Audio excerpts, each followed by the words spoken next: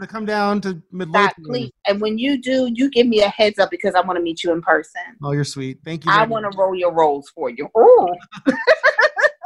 That's an offer I can't refuse. I'm sorry. Did she just say I want to roll your rolls for you? Because I didn't get that, and I love that she said that. And that's absolutely the right way to invite a customer to eat. You know what I'm I'd saying? like to roll your rolls. It's Monday, June 22nd, day 3,946 in quarantine. No one's counting. We have Michelle Wilson of Mom Michelle's Cafe, the South Side, and Scott's least strongest muscle, got that right, is his core. Welcome to Eat It, Virginia.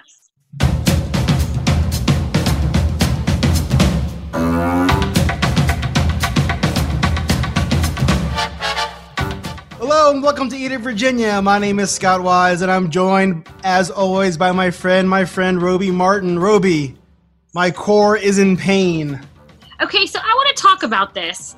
Like, for real, I want to talk about this because, like, right now, honestly, Scott, everything about me wants to go to a hot yoga class. Like, I want to so badly climb into a room with 25 people I barely know and pour buckets of sweat onto a yoga mat so I smell like the inside of a tennis shoe. Wow, that's a lot of detail. Yeah, I'm just telling you. This is like my life, and I love it. That's gorgeous. Yeah, it's just very sexy. But my anxiety is so much so that crawling into the inside of a tennis shoe in order to get exercise, right, like gives me heart palpitations. I hear you. So just to back up and to let everybody know what we're talking about. Today, my sister-in-law. Wait, you mean they don't understand what our conversation is about? I don't think so because, I just hit record in the middle of it. So anyway, my sister-in-law, God bless her, Laura, the lovely Laura. By the way, who he was like, I've got to meet someone. And I thought it was a date and it wasn't. It was his sister-in-law. But keep going. Don't tell my brother. Shh. Oh, yeah, no. She, for Father's Day, she decided to give me a gift of a class at Solid Core at Libby Mill. Just one class? Well, introductory class, it's like $1,000 or whatever it costs. You know how those gyms are. No, I don't. Wow, I'm dead. So I don't know how I'm talking to you right now. Pardon? Is it all about your core? Sure. I don't know. So all these classes, I'm an Orange Theory devotee, and I've been going to Orange Theory for 2 years. What are those splat points? I don't understand. They're splat points. I've been going to Orange Theory for 2 years. How many cinnamon rolls you can eat? Because that would be the points that I would like. Shout out to Orange Theory. But I put my membership on pause, obviously, because of the corona. They were closed, obviously, for a while, and then I put my membership on pause. So this was kind of like an out-of-nowhere, spur-of-the-moment, let's just do this kind of situation on this Father's Day Sunday. And keep in mind here, your sister-in-law is like, hey, their brother-in-law, I would like you to come work out with me. Yeah, pretty much. So she mentioned it a couple days ago. At Libby Mill? She mentioned it a couple days ago, and she's hardcore into these things. She belongs to a few different gyms, so she's always talking about the places that she goes. Anyway, I mean, I'm sure you've been to a place like this. Orange Theory is like this. Solid Core is like this. Cycle Bar is like this. You walk in, and it's very dark. Are there snacks? There weren't any snacks. I don't know if there's normally snacks. They're still doing their COVID stuff. So I don't know what a normal situation is like. But very dark, and then they have so Orange Theory is like orange lights. This place is blue lights. I think Cycle Bar is red lights. And it's like this pulsating music the whole time. I'm an old man, Roby. I'm an old man. So it's like you're in a Forever 21, but with exercise. It seems like it. And then there's usually a younger person yelling at me. Forever 21, I got you. Except younger person yelling at me, like I'm supposed to know. I'm supposed to know what I'm doing, and they're just the instructions are fast and furious. It took me a while at Orange Theory. What are some of the instructions? I don't even know. It's like it's like an auctioneer. But instead of like buying something cool, they are just kicking your ass. And I'm in pain. I love the experience. I'm not sure I'm going to go back, but we'll see. Is it your core that's in pain or is it just a full body malaise? I mean, so I haven't really been working out during the quarantine. I've been going for walks, which they say is just as good as working out. It's not. It's not as good. You're now it's a totally different situation. And I was taking... my core is in pain. My core is in pain. Yeah. So how many calories do you think you burnt? Enough for a All cinnamon? of them. All of them. I have no more calories left. I'm going to wait till tomorrow. I think it replenishes at midnight, right? That's how it works? Yeah. The clicker at midnight, it just resets and you burn them again? Yep, that's a fairy tale. A couple of days ago, Scott. So anyway, I got asked to be on another podcast. Also, they want me to be on the I heard about that. And, we have some issues to talk about. It'll be fun. So I got asked to be on a podcast.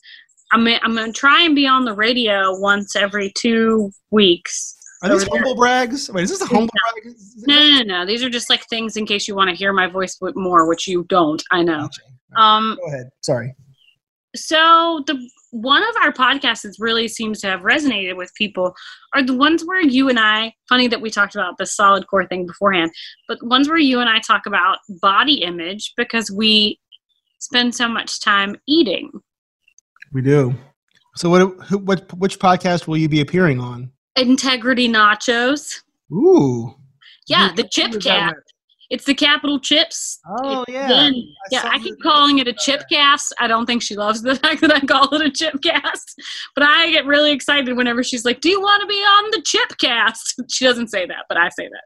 So she wants to hear more, or actually her, Nicole, Donna, like multiple comments we get on Instagram, want to talk or want to know more about us and our bodies. Is that weird to say out loud? Because that just felt weird. Just by the way, how are you feeling right now, other than your core is in pain after solid core?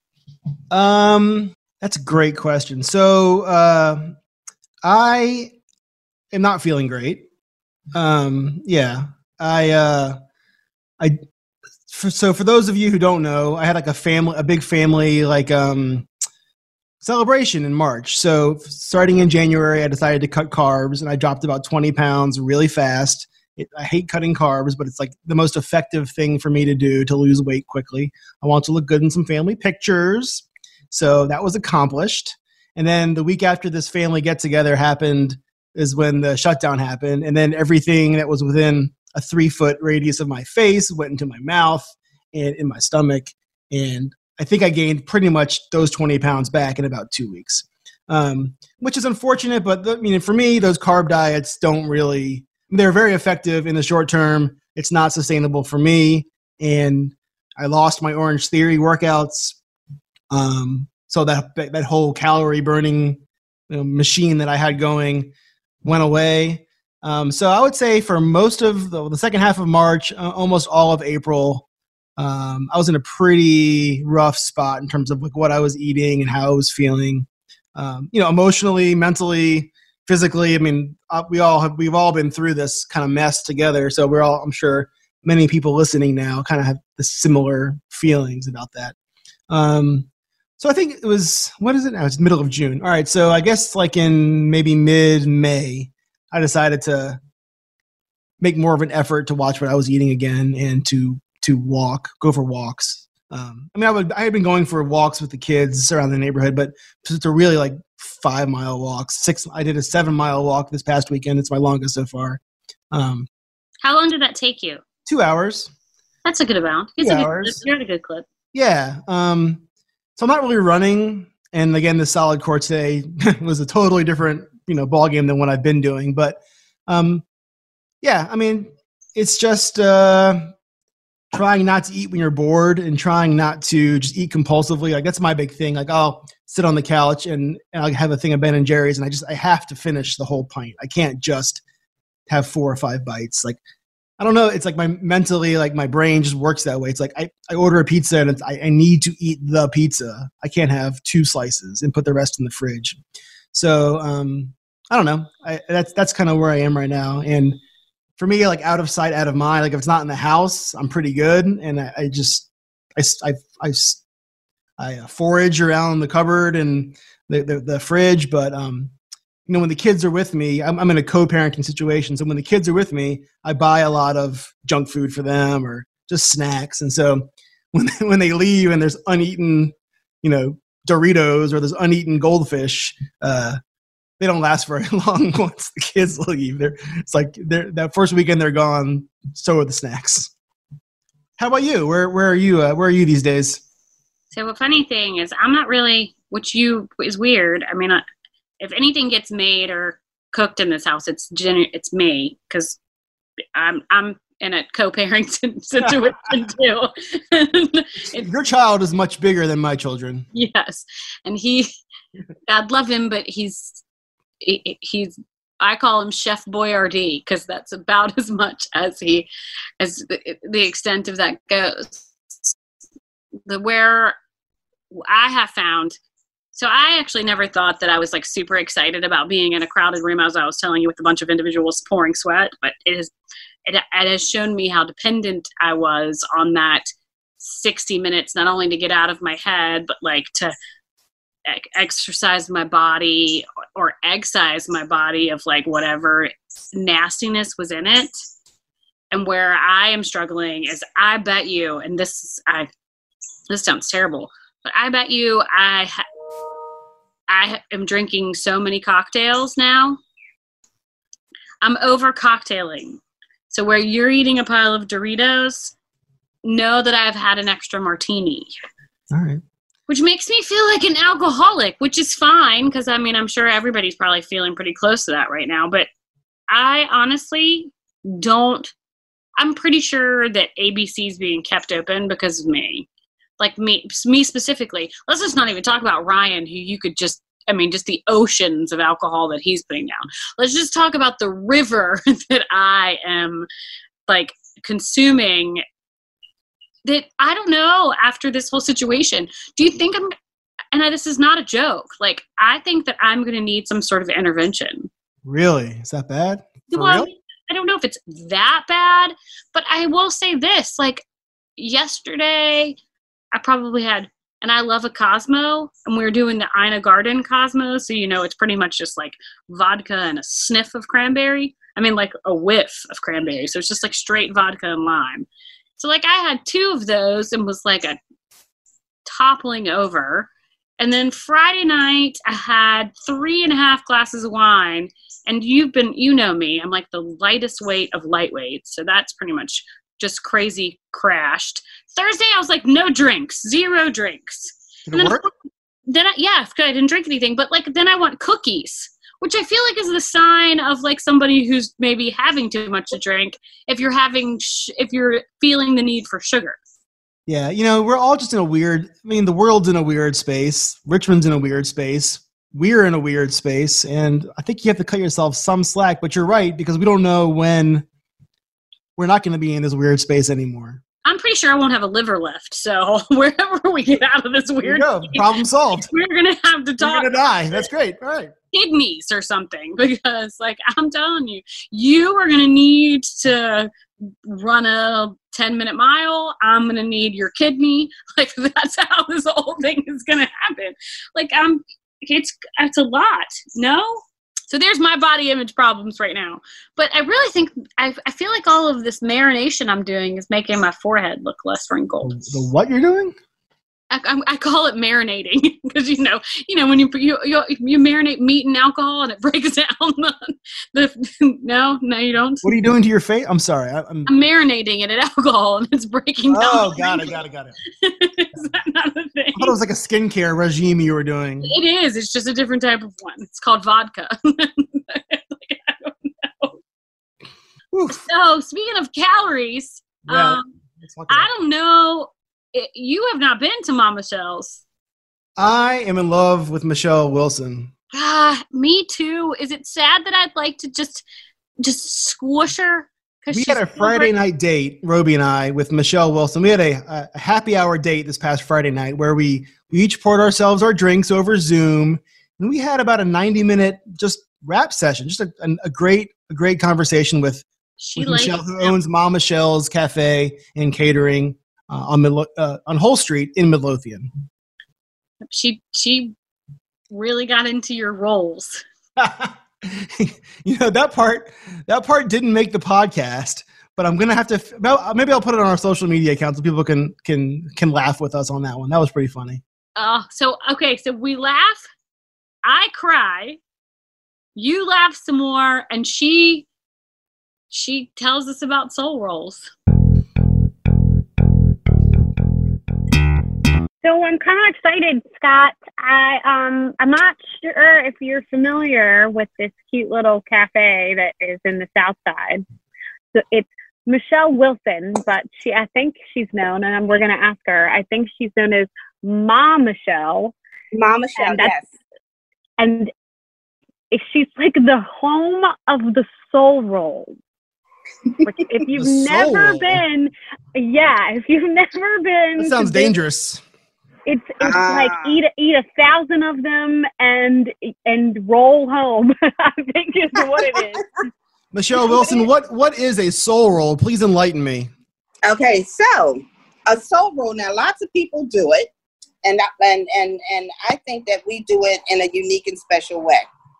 So, a soul roll basically is an egg roll filled with some of our delicious sides that we serve on the regular. We scratch cook and we have sides. So we have a collard green soul roll. So if you like collard greens and you like egg rolls, this is a match made in heaven. And it is our collard greens with smoked turkey. We put Parmesan cheese. Okay, listen very carefully. It might hurt you now. I'm drooling. We roll it. We deep fry it. We pull it up, and with our special sweet heat sauce, we drizzle it with our sweet heat sauce, top it with a little bit more Parmesan cheese, and we let you go at it. We also have a macaroni and cheese, 4-cheese macaroni and cheese roll, and we have our deep fried sweet potato pie roll. Shh. Yes. Okay. All right. I have been to your restaurant, and this was not on the menu because I'm a fan of sweet potato pie, so this must be new. It's new. It's new. Actually, it has always been around. I didn't put it on the menu. I don't know why my staff said that I was crazy not to. So they beat me over the head and tied me up. So I was forced to do it. And it's rolling right out the door. Our sweet potato roll. We put our sweet potatoes. We deep fry it, and we top it with caramel and walnuts and powdered sugar. Now, Michelle. So this is typically, here he goes. This is typically where Scott rewinds the conversation so he can talk to you about your background. Is that where you're going, Scott? We've been doing this too much together, Roby. I was going to say, Michelle, but I do want to hear all about your story and how you came to open the restaurant. But first, I want to continue the conversation about food a little bit longer because my coworker, Vernon, who sits across from me at Channel 6 when we were both allowed to be there, he visited your restaurant earlier this year when you guys were fully open before COVID hit, and so I sent him. Just so you know, he asked me and I sent him. I don't want anybody to get this twisted. Sorry, yeah. I went to that restaurant, had the best service I've had in a very long time at a restaurant, ate some of the best food, and then Vernon was like, "Should I go?" And I was like, "You march your happy little booty down to the South Side and get some food." So I asked Vernon, I said, Vernon, I'm going to interview Michelle in a little bit, and I know you went to her restaurant and loved it. What did you love to eat there? And he sent me back a smiley face emoji, and I was like, what does that mean? He said, everything I ordered was incredible. So I asked him what he ordered, and he said, the wings, the fried fish, the mac and cheese, and the collard green egg rolls. And I said, did you mean collard greens and egg rolls? And he said, no, collard green egg rolls. So I'm glad you explained what that was to us. Yes, absolutely. Well, I'm glad that he enjoyed it. I always brace myself like, what? No. She gave quite an intro to that. I didn't know where it was going. I was like, no, it's all, we're all about love here on this podcast, all about love. I feel it. So tell us a little bit about you, Michelle. Who are you exactly? Woo. Okay. Well, I was born and raised in Philadelphia, and my mother was born and raised in North Carolina. My grandmother was born in Petersburg City at that time in 1901. And so there's the beginning of my roots, my southern roots and my northern roots. And I moved down here after attending Indiana University of Pennsylvania, and came down south, and what an awakening. It was different. It was fun. It was exciting. What do you mean by different? What was different about it in your the culture is very different. The culture is very different. Yeah. Very different. And, trying to get acclimated to the culture, to the people, and trying to find my way. I had just got out of college, and I was trying to find my way, figure out what I wanted to do with my life. Had you visited your grandmother in Petersburg? When you were actually, my grandmother she was born in Petersburg, but I've known her in Philadelphia. We all lived in Philadelphia together before she passed away. And so and a funny story is that when I moved down to Richmond, I actually moved to Petersburg first, not knowing that she was born there. What? All of my siblings moved to Petersburg not knowing that my grandmother was originally born in Petersburg until I started doing the Ancestry.com thing and found out that she was actually born in Petersburg. I was like, what are the odds? And so I found her, interesting enough, here in Richmond, in Petersburg. How long was she in Petersburg before she moved north? From what I understand, she was in Petersburg till she was about 17. So a pretty long time. Yeah, and so she may have been born on Pocahontas Island, actually, or lived on Pocahontas Island. So I'm still doing research to find out exactly where, how her life was when she was a young girl, where she came from, how she grew up, to kind of shed some light on, where I am today. She was a marvelous cook, a wonderful homekeeper, very stylish, she was amazing. She was what amazing. Was her name? And I watched her when I grew up, and I just wanted to emulate her. What was her name? Her name is Evelyn. Oh, that was my grandmother's name. Yes, and that's my middle name. See there? Love that name. Yeah. So, I feel like you brought some of her style. If you could see Michelle right now, she has these gorgeous earrings. They look like maybe bone. I don't know. They're very attractive. They're actually wood and African print material that was made by Nakia Cherie, who is a local author, entrepreneur, jewelry maker, all around fantastic person. And so she styled these earrings, and I try to support every time. I love her stuff. So I wear it as often as I can. This is actually a really good segue, Michelle, because I feel like that you, even though you're kind of tucked back in there, your entire persona is keeping it local. You have local artists in your restaurant. Yes.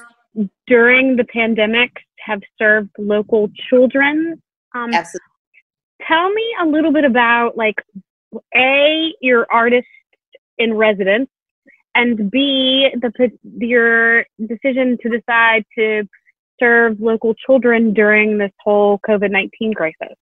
Okay, I got to tell you, the one thing that I've learned, and I'm learning about myself as I am the end of the baby boomer generation, and you never stop learning. And one of the things that I've learned about myself is that I am and have always been tied to community, no matter which community I lived in. And food was definitely a big part of that introduction to the community. And so, coming from Philadelphia and not really having roots myself here, other than my grandmother, there were some proving grounds to be made. And what better way to introduce myself but to get into the community? And they helped shape really how Mom Michelle has come about. They really helped identify what I was thinking, what I was feeling, and what I tried to portray. And so it was almost a marriage of sorts when I said, hey, I'm thinking about doing this, I'm thinking about doing that. And innocently enough, I had no idea that there was no urban feel really in Chesterfield County.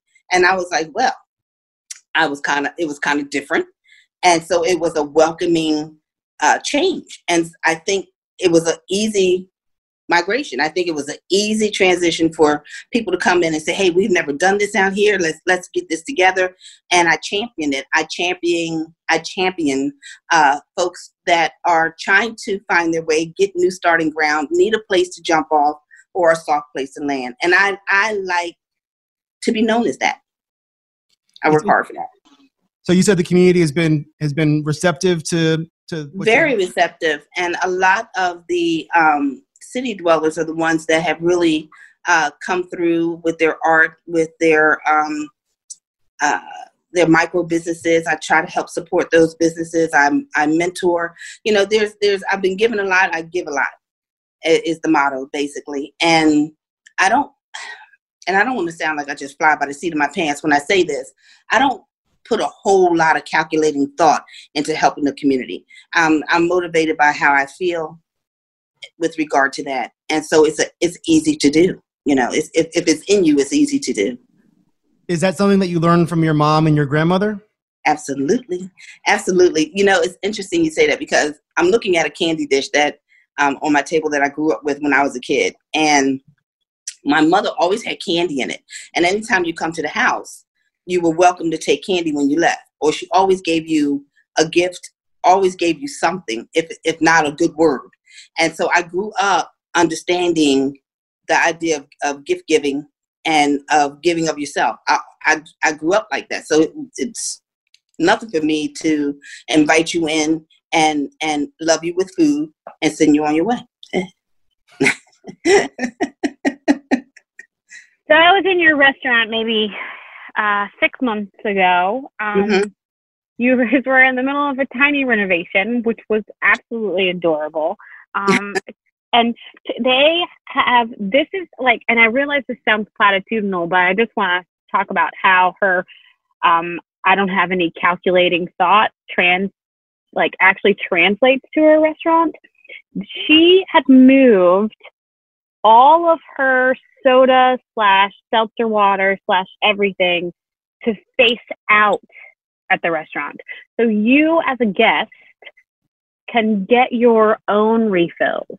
Like there is no like bring it, you'll get to get what you'd like to have. And I think that while at the baseline, I mean, obviously soft drinks are the baseline of, but like that like is a very, very, it just defines what you just said because you just put it all out there and just give.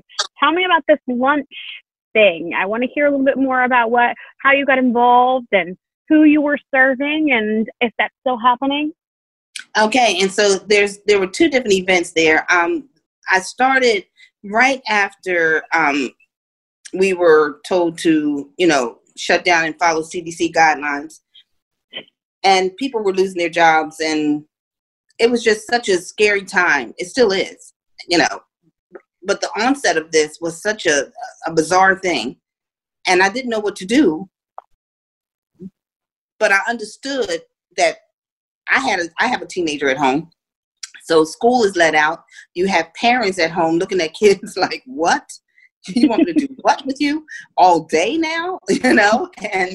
And trying to carry on some normalcy in an unnormal situation. And all I could think to do was, well, let's feed the kids. That'll help take the pressure off the parents. So if you call in, then we'll give you a kids meal. Well, then we did that for a week and I realized, there's more than one kid in the house normally, chances are. So why don't we give, for each entree, we give out 2 kids meals. And if they only have 1 kid, they can bless somebody else with it, maybe their neighbor or something like that, and bless them with a meal to help feed another family. So it was more or less like a pay it forward, and I ran it for a month. And then after that, a nonprofit organization reached out and asked if we would help feed families that were food insecure, as they say. And so I jumped at the chance of that. I get so excited doing stuff like that. I feel honored when I'm asked, and I get so excited down in my bones. I'm like, oh my God, yes. And so I jumped at the chance to help those families out. And, it comes natural. It comes natural. So those were the 2 events that we had. And then, of course, trying to stay afloat and keep our doors open, we had to concentrate on making sure that we can, stay open, as well as, we ran into the challenges of finding food, finding employees, finding your vendors. We were like, what in the world? So whereas we muddled through the beginning of this, now we're getting hit. I'm experiencing that. Are you comfortable talking about what that looks like for you right now? Absolutely. We're doing okay in terms of people supporting our community. That's one piece. The other piece is the back end. And our vendors are struggling to get items in a timely manner and at a price that's affordable so that we don't have to pass that increase on to our customers. So for instance, we have a mean meatloaf that we make. People love it. On Sundays, they get mad if we don't have it. The price of beef went up, I believe, 33%. That is a huge increase. So to tell you what that looks like, 10 pounds of ground beef or ground sirloin was about $22. Now it's closer to $75 to $80. So if you can imagine trying to pass that on to our customer and trying to afford it ourselves, trying to make sure that we have it in stock, keep it in stock, and turn it out.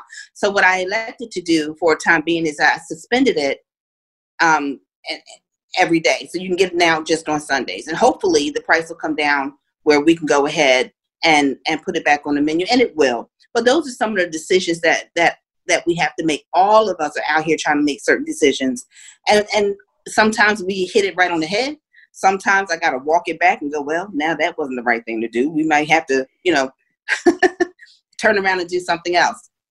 But during these times, every day, I wake up with the challenge of, okay, how are we going to manage today? Do we extend our hours? Do we go back to regular hours? Do we maintain our hours? You don't want to operate in the red too long. You want to kind of stay in the black as well as you can. All of those things that you have to think about, keeping the morale up with your employees, it's a lot. And so those things, our employees are going through this with us every day. And with other restaurants closing down, they kind of look at me. Sometimes they'll come in at the beginning of the week and look at me like, how we look. We're good. Don't worry. We got it. We got another weekend. And so, it's literally a day-by-day thing. Oh, man. And you have some long-term employees, though. I think the individuals that waited on us had been there for quite some time. It seems like you curated kind of a family there. They're the best investment I've ever made. And I pay attention to that first. And,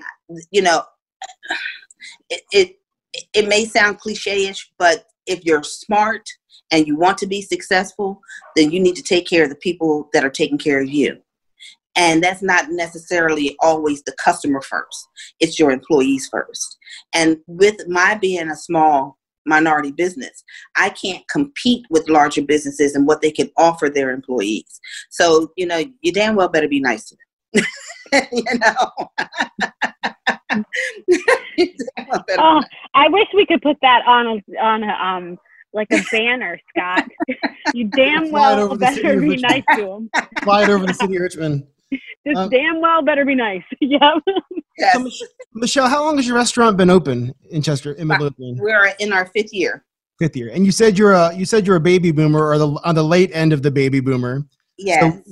So what were you doing in the years between University of Indiana, Pennsylvania, and 5 years ago when you opened up your restaurant? Oh. Really? I don't understand that sound. I don't know you like that, what does Scott. that mean? I don't know you like that. But I don't know you like that, Scott. That's what she just said. Michelle, how were the 80s for you?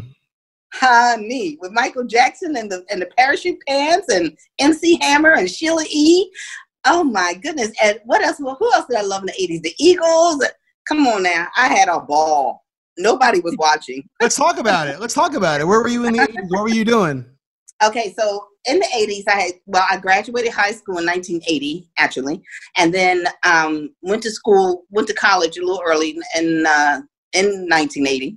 They shipped me straight off, and I was at Indiana University of Pennsylvania. So the first campus that I went to, all right, now just get a visual on this. I would like everybody to know that we have her laughing so hard she just wiped a tear from her eye. Yes. I just want to go, nobody can see this, but there was a little tear wipe. I saw it. Is the University of Indiana, Pennsylvania in Indiana, or is it in Pennsylvania? Hell no. It's in Indiana, Pennsylvania. So the city is Indiana and the state is Pennsylvania. Yes. Got it. In Pennsylvania. And the auxiliary campus is the first campus I went to, and it was Punxsutawney, Pennsylvania. The groundhog. Yes, I was going to let it sit there for a minute. Yes. So imagine, well, you don't know me, but imagine me and Punxsutawney, Pennsylvania did not mesh well. No? Oh. No, it was not an integrated place. Let me just say that. So was it hostile or just uncomfortable? It was, well, they made me hostile, but it was a little bit of both. It was hostile. All right, you can say it. It was a little bit of both. You know, they were not. They looked at me as if to say, "Who let her in?" You know, and your neighborhood in Philadelphia was an all-black neighborhood. Was it? It transitioned to an all-black neighborhood. It was Jewish, in that area, and then when what happens when blacks move in, the Great Migration starts, and so the Jewish folks, moved out, but they were great. I remember Henry, Sarah, and Ida. They were the greatest. They live right across the street, and they stuck it out though. They were like, we're down, so they stuck it out until they passed away. So that's how I remember. Good old Henry. Like, we're staying. Good old Henry. All right, so Indiana, Pennsylvania, at Punxsutawney. That's a mouthful. That not the best experience, but then you moved to the main campus. Wait, I want to hear about the experience, because these are things that we should know, Scott. Like, I think in 1980 or 81 as it was, probably Indiana, Pennsylvania was, I think probably those years were not the easiest, correct, Michelle? That during that time was not the easiest. I was born in 1962. And if we want to talk about that time, I had parents. My parents were a little bit older. They were 36 when they had me. And so they were born in 1927, if you could imagine. And the social unrest in their coming up, and the social unrest that I experienced coming up, although it was at different times, it mirrored one another. And I remember my parents being so concerned about us when we left the house. There were 5 of us. And they were so concerned about us getting home okay. And so concerned to a point where it almost governed how we moved around the house even. And I remember thinking, when I would go to school and all the white kids seemed to be so relaxed and so hee-hee, and so it was just so, and I would look at them and say, I wonder how that feels, I wonder how that feels, because I always had to watch what I say. I always had to make sure I was neat and pressed and clean. I always had to make sure, because I was raised by parents that experienced some things in their lives, and they came and instilled those things in me, and I think their way of trying to give me a better life, they thought, was to put me in all white schools. And it was not good. It was not good. And this time that we're in right now, I was telling someone the other day that it has unearthed so much of what I went through 30, 40 years ago. It's amazing what I buried and what you had to bury just to move along in your life. It's crazy. And conversations need to be had. These stories need to be told, and everybody needs to understand. But it was tough. It was tough what my parents thought was the right thing for me, what ended up not being the right thing for me, and I missed out on a lot of good opportunities being in my culture and within my culture, and experiencing some of the uplift that our culture has. We're great folk. We actually are. So, these times really have, it's amazing. I laugh, I cry, I throw my fist up, I throw something, it's crazy right now. It's crazy. Hopefully it'll be worth it. Are you able to explain, you sort of just did, but are you able to explain some of the feelings that had been buried for decades that you said are starting to manifest as you see what's happening in our community? Sure. The feeling, and it's even more so being a Black woman, the feeling of how can I say, the feeling of not measuring up, no matter what you did, no matter how intelligent you was, no matter how high your GPA was, no matter what zip code you lived in, no matter what, you always felt that there was always something that you were supposed to do better. And unfortunately, that message lived within our culture. And so we were told growing up, you got to do it 10 times better, than your white counterpart in order to be recognized. That's exhausting. That's exhausting. Mentally, spiritually exhausting. And especially when you were already okay. And so to have to reckon with that and push it down in order to have life, to live life and not be broken. You had to bury some of that, or you had to deal with it, one or the other, in my opinion. And this is my opinion. And I realized that I buried a lot of that. I buried a lot of it. And I don't want my children, I try to make sure that I talk to them in a different way than my parents talked to me. I let them express themselves. I put them on most high because they are. And I don't want them to feel that they don't measure up, because they do. They were already okay. You said you have a teenager at home. How yes, Lord. Are you speaking? I mean, as a female, I'll tell you what you just said really hurts me because we like to lift other people up. But yes. How are you talking to your teenager? Sweetie, I am most honest with him. I'm most honest with her. And I let them know that they can pick this up and run further and better than I did. Because I want them to have, they have the internet now. They have a large, their world is large but small, if that makes sense. And they can get to things quicker. And I want them to understand that they are amazing. And that's not because I say so. It's because they actually are. They actually are. And I'm not going to have them burdened with the prejudice and racial mess and the virus of bigotry instilled in them. I refuse. And now if that leaves them unguarded, I hope to God that it doesn't, but I don't want them living in fear of being now, of course, I have to have that talk with them because realistically we're living in a world that hates us, and so I have to give him the talk. I have to let him know how to move about when he's out of the neighborhood, how to move about when he's in a crowd of kids that he doesn't really know. I have to have that talk with him. The Black moms have to have that talk.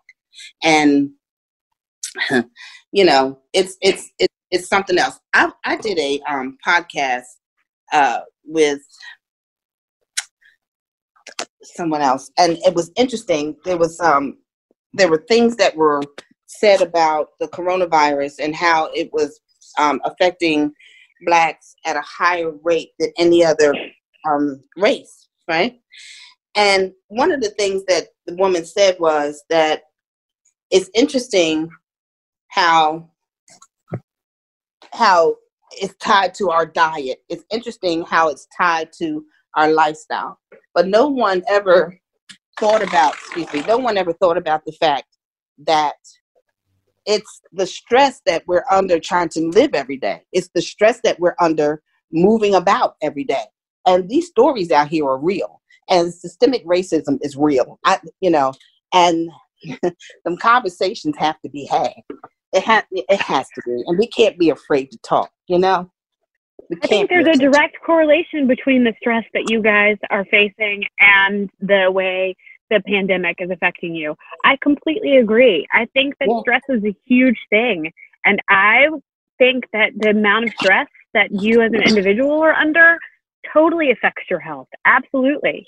Sure it does, and then to carve out some happiness and to carve out a healthy mind and to carve out a healthy relationships with people and to have healthy marriages and healthy children. On top of all of that, come on now. You know, I tell you, it's not for the faint. It's not for the faint. It is definitely not for the faint. So when you're sending your teenager out into the world, and if I'm incorrect asking these questions, please let me know. What Sure. are you telling him? I'm telling him that if he's with a crowd, that he needs to make sure he's with people that he knows and trusts. If he's not with people that he knows and trusts, and they're not behaving in a manner that's suitable for him, he needs to move away from that crowd immediately. Okay? Because he can get caught up in something that he didn't do behind something that someone else did.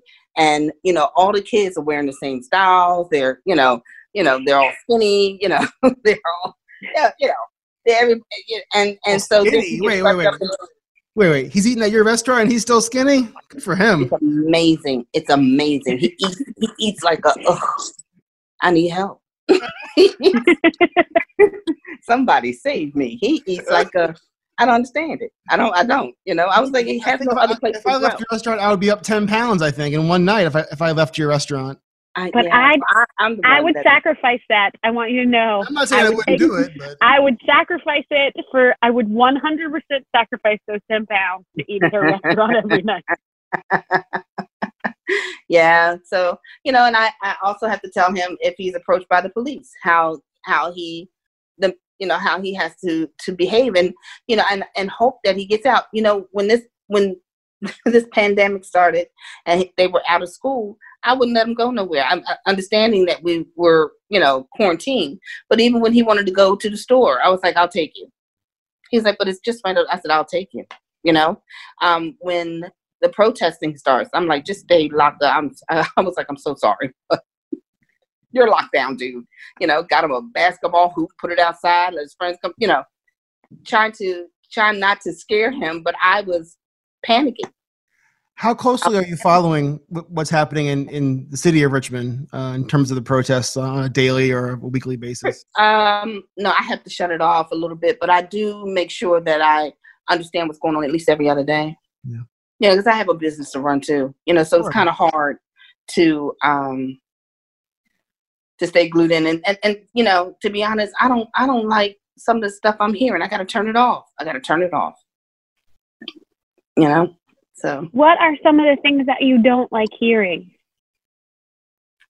I know that's a hard question, and I know that comes from like super serious white privilege, but I'm asking that and I get that I'm asking you to do the work for me. I'm so glad you admitted that. That's so sweet. No, but I tell you, I don't understand how anyone in America cannot want equality for Americans. I can't understand the fight. I can't understand people opposing, lying, or simply ignoring systemic racism. I don't understand. And so therefore you don't see me, you don't see what we're going through. And we're all the backbones of this country. Just turn around and take a look. Because it doesn't affect you in certain ways doesn't mean it does not exist. And it doesn't mean that it's not hurting eventually you and your family and the fiber of the community. It's a virus. It's a virus. And I get so upset when people are fighting and fussing about people who are peacefully protesting for change. How can you not want change?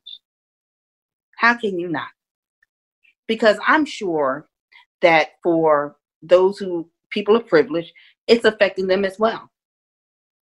In the workplace, when you're out socializing, I noticed that people don't know what to say now. They don't know what to say to each other. They either overly polite or they just breeze past you and wish you weren't there. It's just amazing. So, what do you do? So I can't take all of it all the time. I can't do it 24 hours a day. what are the conversations in your restaurant like? Have you guys reopened for customers yet? Are you still doing takeout or? We're still doing takeouts, but there's a lot of conversation going on. People are very vocal about what's going on here in Richmond, what's going on around the world. Can you imagine? This is not some local thing. This is worldwide. Worldwide. People in other countries want change for us. And for themselves, of course. And those conversations are kind of deep and they're kind of hard. You know, I've had people come in and cry over the words that were coming out their own mouths. And how do we talk to each other? And are we ready for this change? And when it happens, how many people are going to die behind it? And why does anyone have to? The hatred is overwhelming. I would like to ask the question, why are we so hated? Why are we so hated?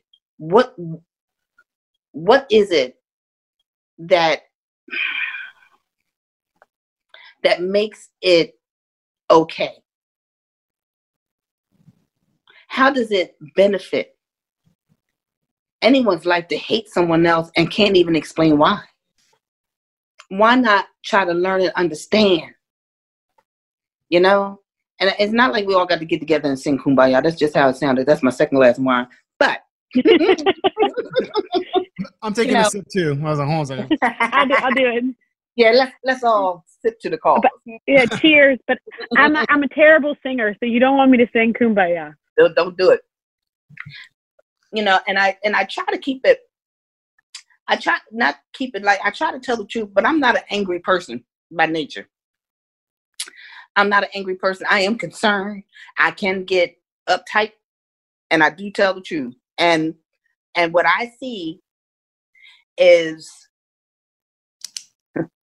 that the fight, the white people that are fighting to keep things the same. Ooh. It's scary. It's scary to look at them because they can't say it. They can't say it. They hide behind a flag. They'll hide behind a gun. They'll hide behind another person, you know, but they won't, or they'll hide behind this unreasonable anger that they can't even source it. They just hate to hate.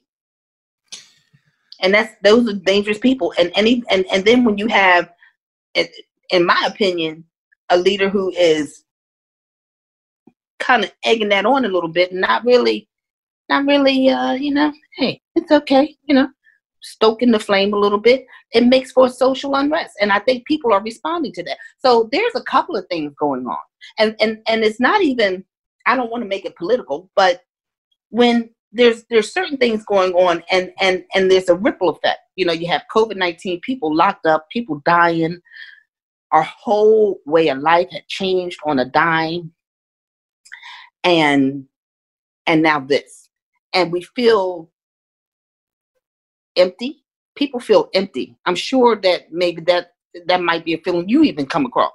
Feeling a little empty, a little dismayed, a little like, what the, you know? And so from that comes anger, concern, you know, a whole litany of emotions and feelings, and people are feeling it. People are feeling it. And then all of a sudden, I don't even know, the mask thing. I don't even know how that became a political issue. Sweetheart, COVID is going to get you if it's going to get you. Now, wear the mask. If they say wear the mask, damn it. Wear it. Just put it on. Put it on. You know? Or not. I agree. I don't get it. Just put it on. Put it on, you know? You know, and unfortunately, you know, not to go to gloom and doom, but I lost a cousin to COVID-19. She was a cancer patient and her immune system was very, very weak. And it just to go through that and experience the fact that you couldn't go to a funeral, you couldn't say goodbye. That's something that's real. So, you know, I had a conversation with a white lady came into the cafe, and she apparently didn't agree with a lot of what she was hearing or seeing. And so she was very vocal about the fact that this stuff isn't real. It's made up. And I said, well, I beg to differ with you. I said, have you lost anybody to COVID-19? Have you experienced anyone who lost anybody? No, I haven't. So it's just not real. And so I expressed to her, I said, well, I lost a family member. And so her comeback was, well, did she have COVID and die from something else? Or did she die from COVID? And so I said, you know what? I said, I think this conversation is over. You know, and I bid her a good day. I said, okay, sweetie, I think this conversation is over because, you know, I can't do battle with somebody who don't have a weapon. Here are your soul rolls. See you later. That's what I would have said. I'm like, okay, all right. There's no need in talking with you, sweetheart. So you get a lot of that. And there's a lot of people that share that sentiment. There's a lot of people that share that. And so, you know, it's going to be a long walk to the truth. For the record, the question that opened up this great discussion we're having was, how were your 1980s? That was the question that was asked. But this is beautiful. Let me tell you, this is the conversation that I needed to hear. Absolutely. And I'm super stoked that How Are Your 1980s afforded us this, because what had happened in the 80s is that I was fantabulous. I was a great dancer. I was hot as could be. You know. Yeah. I had all the boys in the yard. No. So it was Michael Jackson, you said? Was it Prince yes. too, or just Michael? Say what was it Prince also or just Michael? Oh, Prince. Oh yes, all of them. I went to all the, you know, I had the latest styles. I had the latest dance steps down. Oh, I was everywhere. What were the dance steps in the 80s? Oh Jesus. The moonwalk had to have been one of them, right? The who? The moonwalk. Michael Jackson moonwalk. Yeah, the moonwalk. The worm. I could do it in the 80s, but I didn't see the need to. That is the perfect answer. That is the perfect answer to that question.